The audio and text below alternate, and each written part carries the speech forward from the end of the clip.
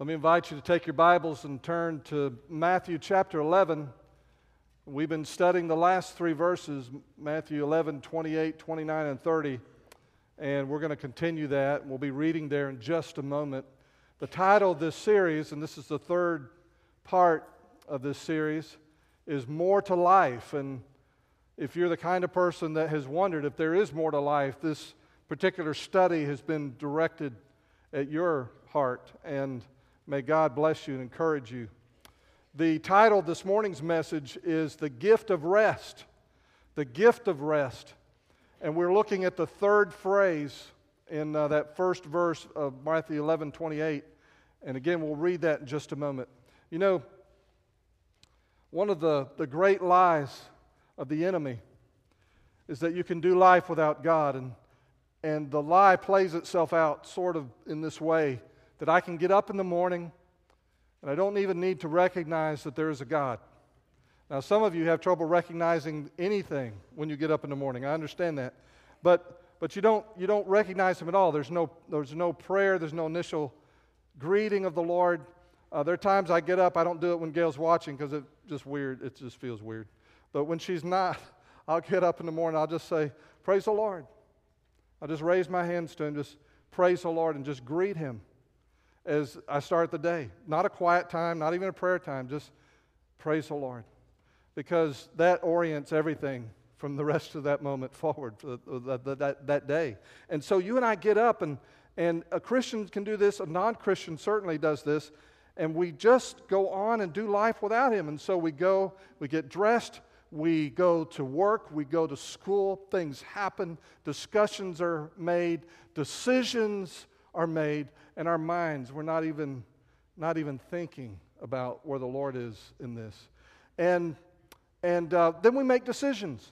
And most of the decisions that we make, we might say that we prayed about it, but we make the decision. And we don't yield those decisions to the Lord. And I can go, and at age 20 or at age 30 or 40, wherever I am in life, there are all of these predetermined things that you're just supposed to do. That if you're graduating high school, the next thing you're supposed to do is. And everybody pretty much knows what that is. If you're coming out of a college or a trade school, you're supposed to do the next thing. When you get in your 20s, everybody expects you to get married. And they're all at each stage, and you get to a certain age, you're supposed to have grandchildren, and there's just this progression. And all the while, you're interacting with life, you're kind of doing life, but you're doing it without any real contact or connection or communion with God. And why are you doing it? You know, the irony of living that way is we work and we work and we work. Why? So that we can get to some place, some imaginary place where we can rest. TGIF.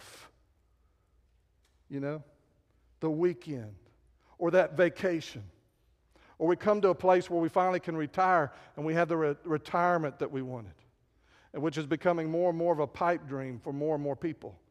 Certainly my generation and younger, I mean, it just becomes more and more challenging to think in those terms.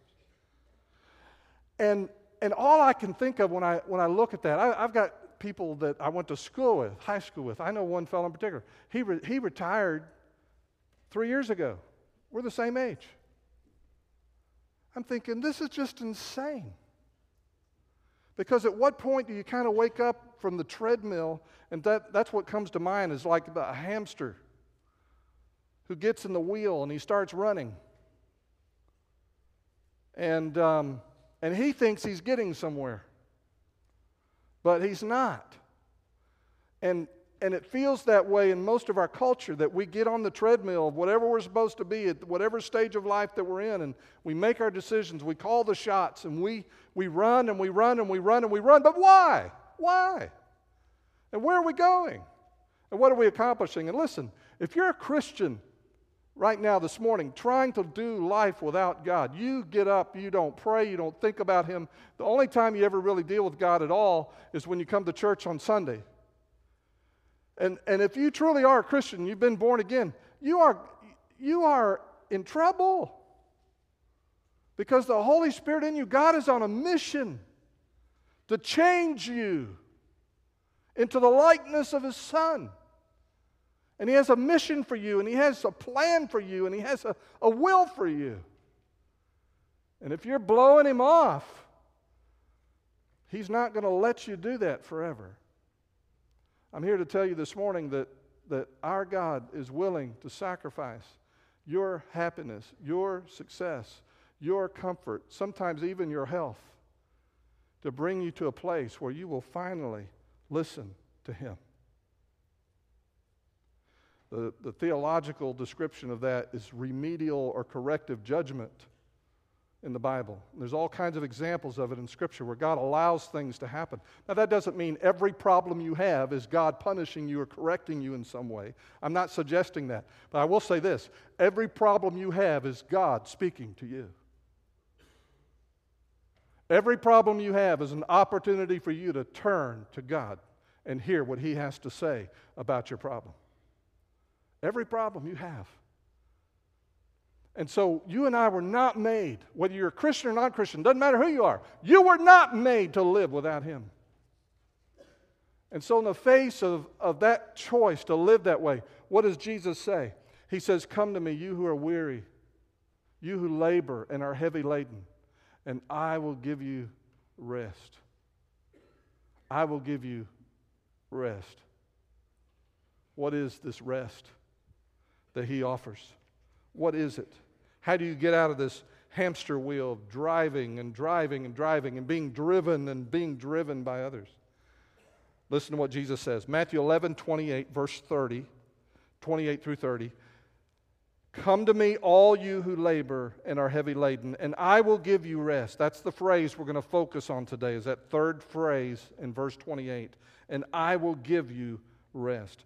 Take my yoke upon you and learn from me, for I am gentle and lowly in heart, and you will find rest for your souls." Not your body,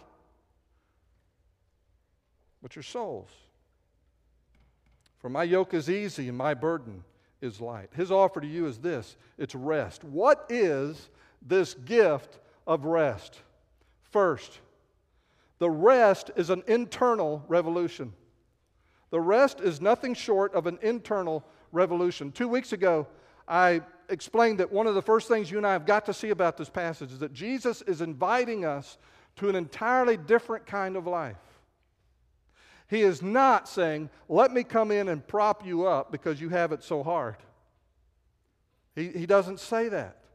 "Come to me and I will prop you up." He says, "No, come to me and I will give you rest."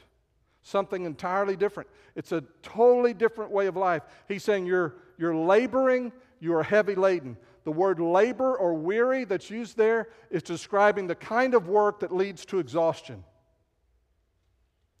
And He's not referring to physical labor, He's referring to an attitude of the soul, your mind and your emotions, that there's a way of living that is a driving approach to life, and it comes from the soul, where I think I am responsible for me. I'm responsible for my family. I'm responsible to take care of everything that there is. I'm responsible to obey God. I'm responsible to do everything He says. I'm responsible to please these people in my life. I'm responsible for my own success, and whatever I become in life, it's all on me. He says, I can give you rest for that. And then others of us are heavy laden, and the word's passive, meaning it's something that's put on you by someone else.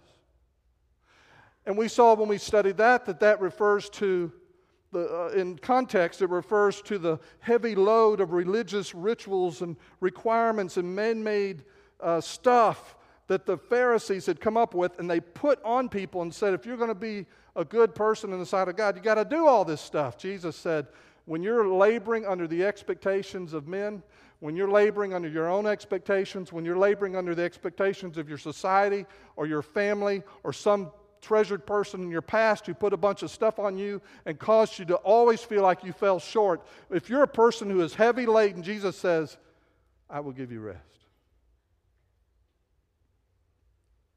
And so what the rest is an internal revolution of the soul.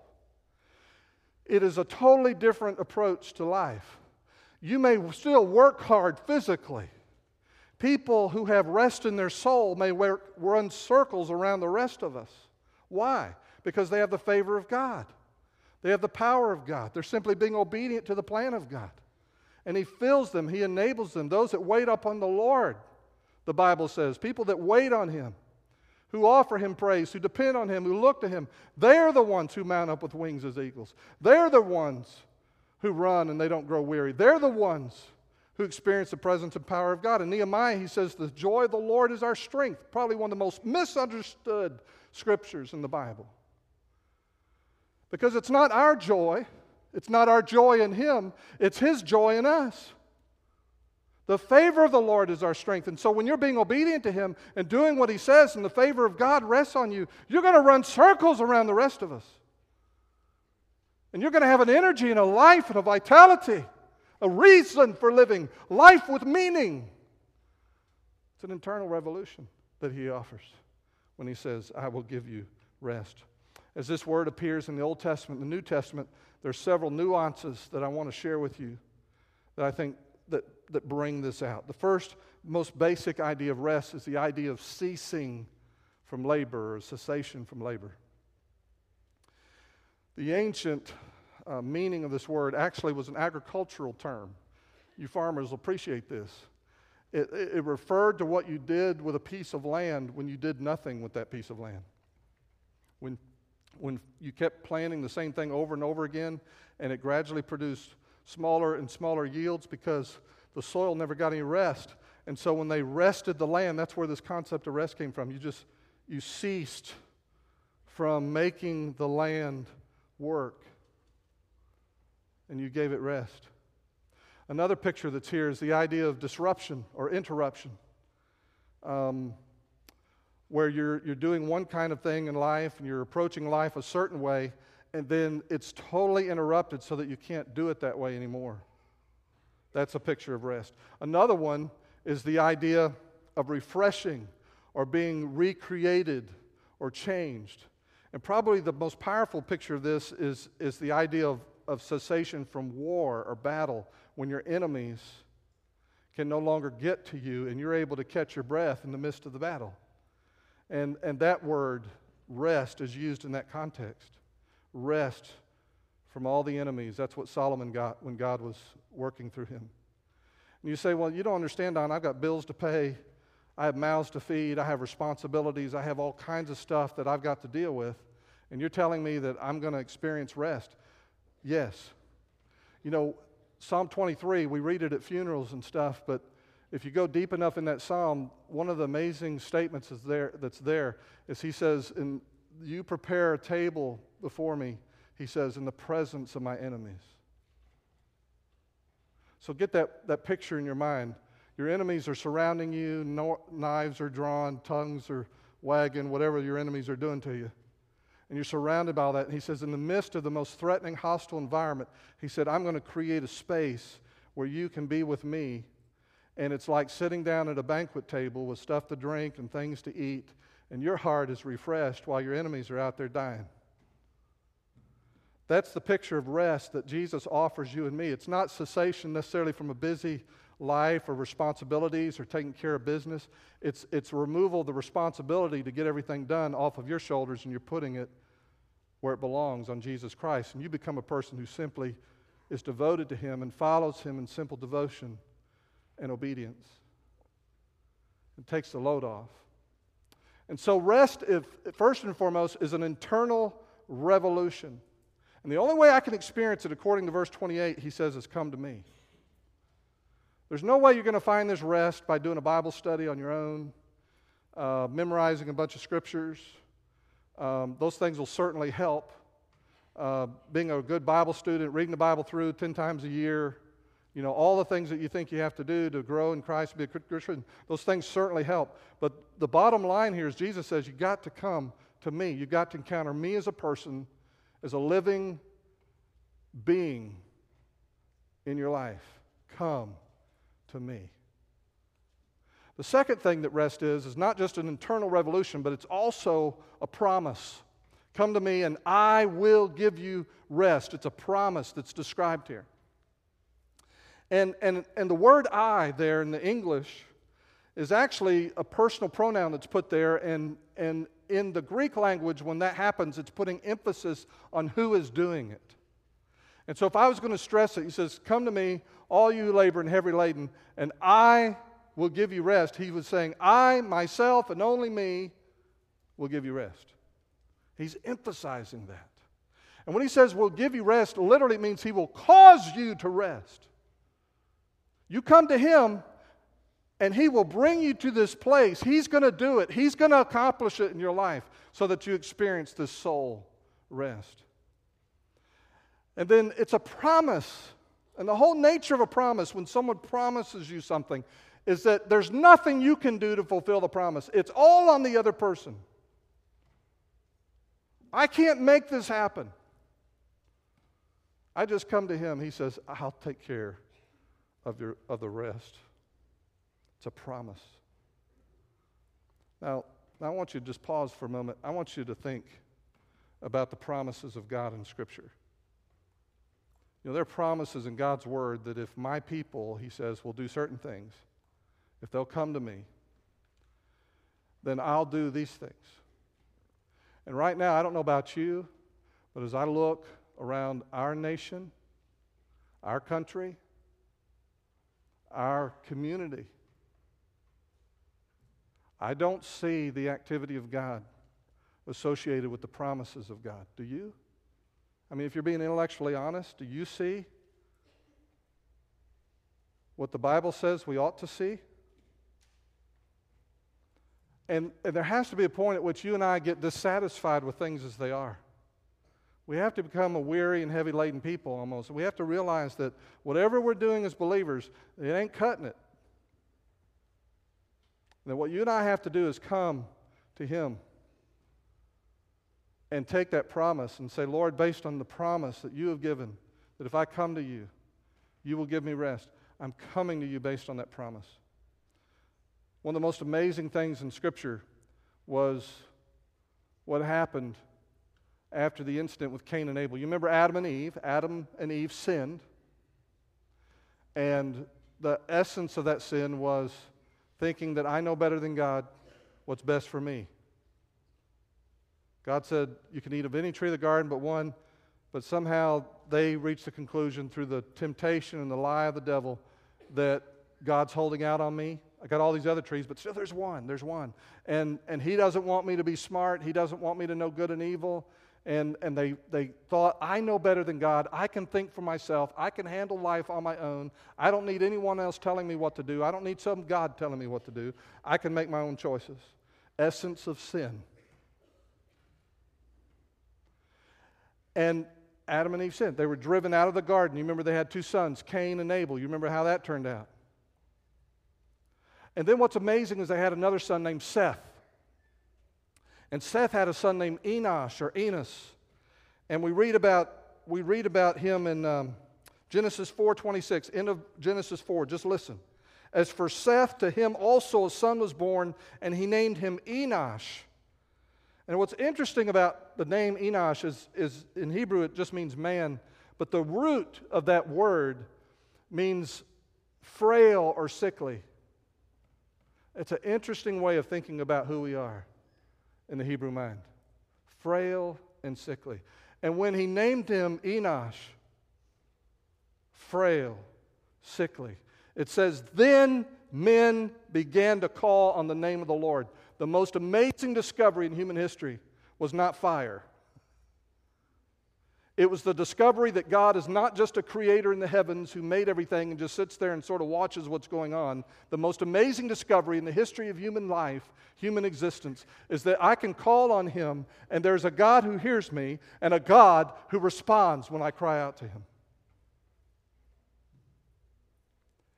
And that sense of need is what fueled that. And without that, you're just going to keep riding the hamster wheel. But if that need is real in your heart, you sense that what you're doing is not working, and you're not satisfied, and you want to see things change, not just in your life, but in your church, and in your community, and in your nation, and you're burdened by that, and that is fueling you. You don't go charge hell with a water pistol. Come to me, he says. Come to me. Come to me. Let me fill your life. Let me guide you. Let me speak to you. Let me be in charge. Come to me. I will give you rest. Life gets really simple, really fast. It's a promise. The third thing that rest is it's not only an internal revolution, it's not only a promise, but thirdly, the rest is Jesus. He is our rest. You say, well, how does He cause rest to happen? Well, obviously we have a role to play. If you read verse 29, we're going to get into that next time. Take my yoke upon you and learn from me. There is something we do to enter into this relationship, to enter into this new life. We're going to talk about that. But look, it's really simple. The way to rest is simple. He is our rest. He is our rest. In 1 Corinthians chapter 1, verse 30, I think this passage illustrates as clearly as any what I'm trying to say. And it's up on the screen. But of Him you are in Christ Jesus. You know, if I was going to rewrite that just to make it easier to understand. But in Christ you are of Him. That's really what it's saying. In Christ you are of Him. But I have to read it funny for you to understand it. But of Him you are in Christ. Now, the word Him is not referring to Christ, is it? He's saying that when you're in Christ, you are of Him. Who's the Him? God the Father. Of Him you are in Christ. So, what's He trying to say? He's saying something very basic that you need to understand as a Christian. That the way a person becomes a Christian is that they recognize their sinfulness and their lostness without God. And that if they died like that, they would spend eternity without Him. They realize that they have sinned. And they need a Savior. And so they hear about the cross, and on the cross, Jesus dies for our sins. I can't die for my sins. I'd go to hell. Jesus died for me. He suffered my hell in a finite period of time. An infinity in a finite period of time. And the person who recognizes that Jesus is our Savior and comes to Him and puts their trust in Him, says, Lord, I can't save myself. I am putting my trust on you to save me. He saves them. Now, what doesn't happen there, and this is a mistake that we tend to make, is that when I give God trust, when I give Him faith, and what He does is He gives me salvation. And it's like I give Him something, He gives me something. I give Him faith, He gives me a package called salvation. He doesn't give you a package. He gives you a person. He unites you with Christ. He makes you one with Him.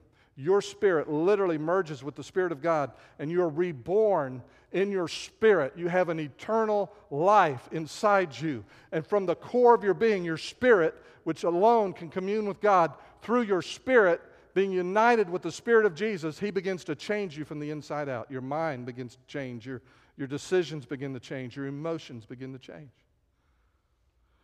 And so when Christ and you are united as a Christian, when Jesus lives in you through His Holy Spirit, everything that is true of Jesus and about Jesus in relationship to the Father and sin and death becomes true and available to you.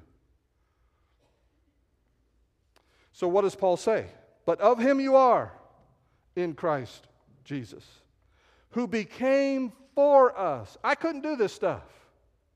He became for us wisdom from God and righteousness and sanctification and redemption. What does that mean?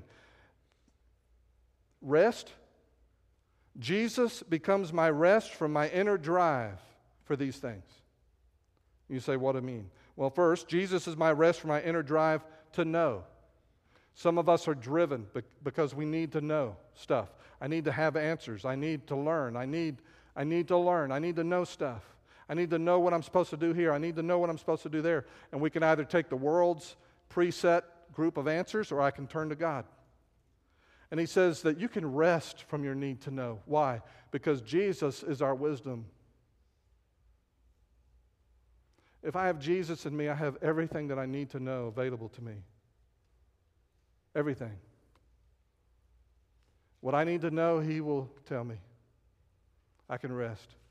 I can rest for my inner drive to be right. You know, if a person is driven by a sense of inadequacy and a need to feel right, they're going to argue with you all the time. They're always going to try to win every argument you ever have with them. When someone has to be right all the time, they may become very judgmental of others, because in that way they kind of elevate themselves and they put others down. When a person has to be right all the time, they're really not fun to be around. But you know, I don't have to be right if Jesus is my righteousness, do I? Everything that I need to please a holy God already exists in Jesus. He is my righteousness. I can't add anything to the goodness of Jesus. I already have it. He is my righteousness. I'm set free. I can rest. I can rest from my inner drive to belong. To belong. He says that Jesus is our sanctification. The essence of the word sanctify, or to make something holy, is to set it apart from everything else and set it apart for a specific use. In the Old Testament, if you had knives and things you used for sacrifices and you set them apart for God, you were sanctifying those things and making them holy, set apart for God. And when a person becomes a Christian, the Holy Spirit is sanctifying you. What does that mean? It means that you are involved in a process, whether you fully understand it or not, of increasingly being more and more and more fully in a state of belonging to God. In other words, you stop, when you first saved, you're just all, I belong to me and myself and I. And then as you grow in Christ, increasingly you start giving everything to Him. And pretty soon more and more and more of me belongs to Him. Sanctification is the process where more and more I'm surrendered to Him, I belong to Him, and I'm available for His use in whatever way He wants to use me. That is the greatest sense of belonging available to a human heart. Some of us go through life trying to belong to groups that don't accept us, belong to spouses that don't accept us. We try to earn a sense of belonging by even in our church activity. I want to belong so bad, and you can watch we see it in little kids, and we hurt for them when they're trying to be part of the group and nobody will accept them. Adults do that. You know what? When I understand that He is my sanctification, I belong to Him, I belong to the Father, I belong to God, I can rest from having to belong to everything else. I've said this before, but it's really liberating when you can walk into a room full of people. It really doesn't matter what they think about you, because you know the Lord. And if He's pleased with you, that's all that matters.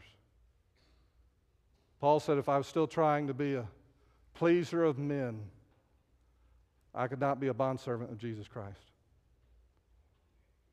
And when you belong to Him, it sets you free. You can rest. The last one is He gives us rest from my inner drive to be free. Some of us this manifests in different ways, but when you're a kid, you want to be free of your parents' house and rules. Nobody ever did that here, I'm sure. Moms, none of your kids ever did that. But you want to be free. I want to be free. I want to make my own decisions. And then later on, you may struggle with a problem in your life, and you want to be free of that addiction or that sin habit, and you want to be free, and you're doing everything you know to do. You're joining the church, you're getting baptized, you're going to Sunday school, you're doing everything you know to do, you're reading Scripture, and you're pushing, and you're driving to be free. Or you feel guilt, and you're driven by guilt, and you're trying to compensate because all this guilt that you feel, and you're trying to be free of guilt. Meanwhile, Jesus is our redemption.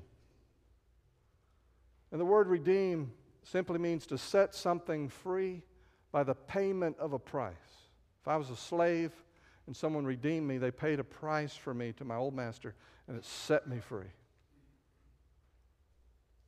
And the truth about you is that you're no longer, Paul says, a slave to sin, for example. You are free. You say, well, I still struggle with temptation. I still mess up. Yes, but the truth about you is that you're free. He has set you free. Jesus is your redemption. And you learn to walk in that as you grow in Christ. You learn to walk as a free person, a person who belongs, a person who doesn't have to be right all the time, a person who knows because Jesus is our wisdom. He is our righteousness. He is our sanctification. He is our redemption. He gives you rest. Christ's life living through you.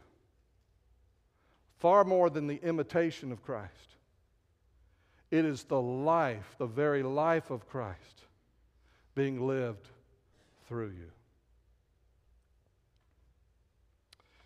I read a statistic this week that says that the average American home accumulates 40 pounds of dust in a year. 40 pounds of dust.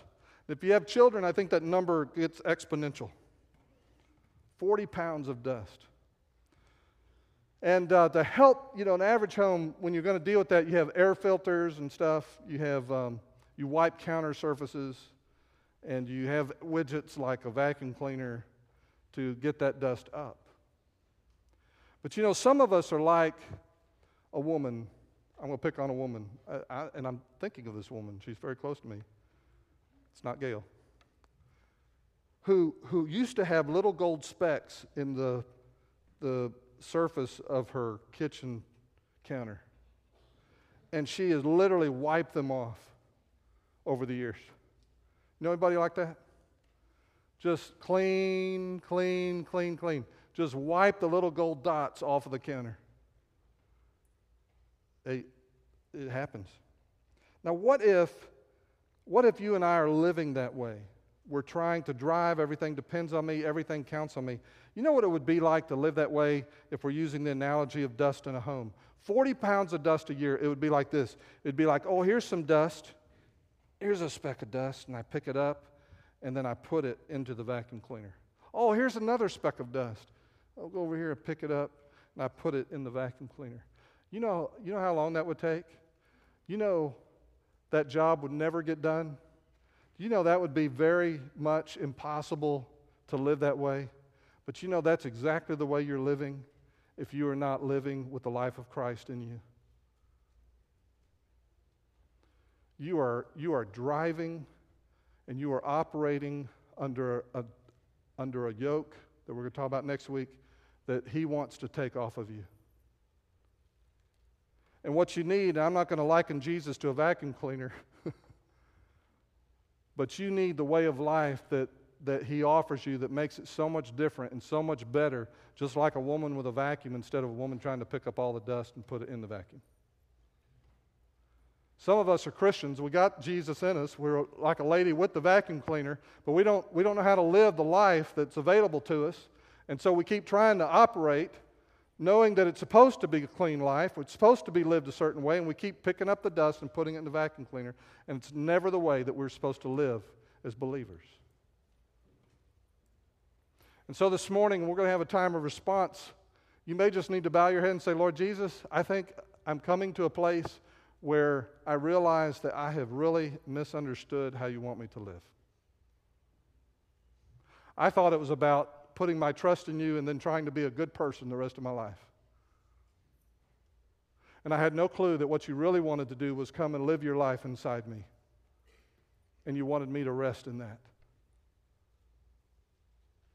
And as a first step this morning, you may just want to bow your head. Do you need to do this? And just say, Lord, I'm coming. I'm coming to you. I'm that guy, I'm that woman, I am weary. I've been driving and pushing my whole life. And Lord, the weight of expectations, the load that I'm carrying, it's crushing me. And so Lord, whatever it means to come to you, you promised to give me rest. Here I am, I'm coming. I'm coming to you. If for the first time in your life you're realizing that Jesus died for your sin and that there is a whole new life of forgiveness and freedom that is offered to you in Christ. I shared about the cross and how Jesus died on the cross. This morning, do you need to trust Him? Do you need to come and just lay your life out to Him and say, Lord, I'm giving you my life. I need your forgiveness for my sins. I have messed up, and all I see is a future of continuing to mess up. And so, Lord, here I am. I am trusting you to save and rescue me. There'll be pastors standing here at the end of the aisle. They're not here to intimidate you. They're here to help you and bless you. And they have scriptures. And if you have questions, they'll look it up, and you can read it for yourself. Please, you don't want to take our word for it. You can read God's word for yourself and see that it's true. Maybe you just need someone to come pray with you. You're being crushed. You're hurting. And He wants to set you free. How will you respond to Him? Let's pray together. Father, thank you for your word. Thank you for your Holy Spirit who is present here this morning. Father, we really do commit this time into your hands. We release it to you. You are sufficient to meet the needs of every human heart here that's crying out to you. And so, Lord, I pray for that man or woman who wants to be free. I pray this morning they would take the first step of putting their trust in you as Savior and Lord. Or if they're already a Christian and they realize they've been living the Christian life in a way that's just absurd, and they see that now, and they're ready now to come and surrender to you and let you live your life through them, I pray for that man that he would open his heart wide, that his mind would be filled with the truth of what your word says, and that he would experience what it is to come to you and to receive rest in the soul, that she would experience that. Giving up trying to fix everything and take care of everything and to be a success and to be good, just to give all that up and to come to you. Father, we have nowhere else to turn. Set the captives free, we pray. In Jesus' name, amen.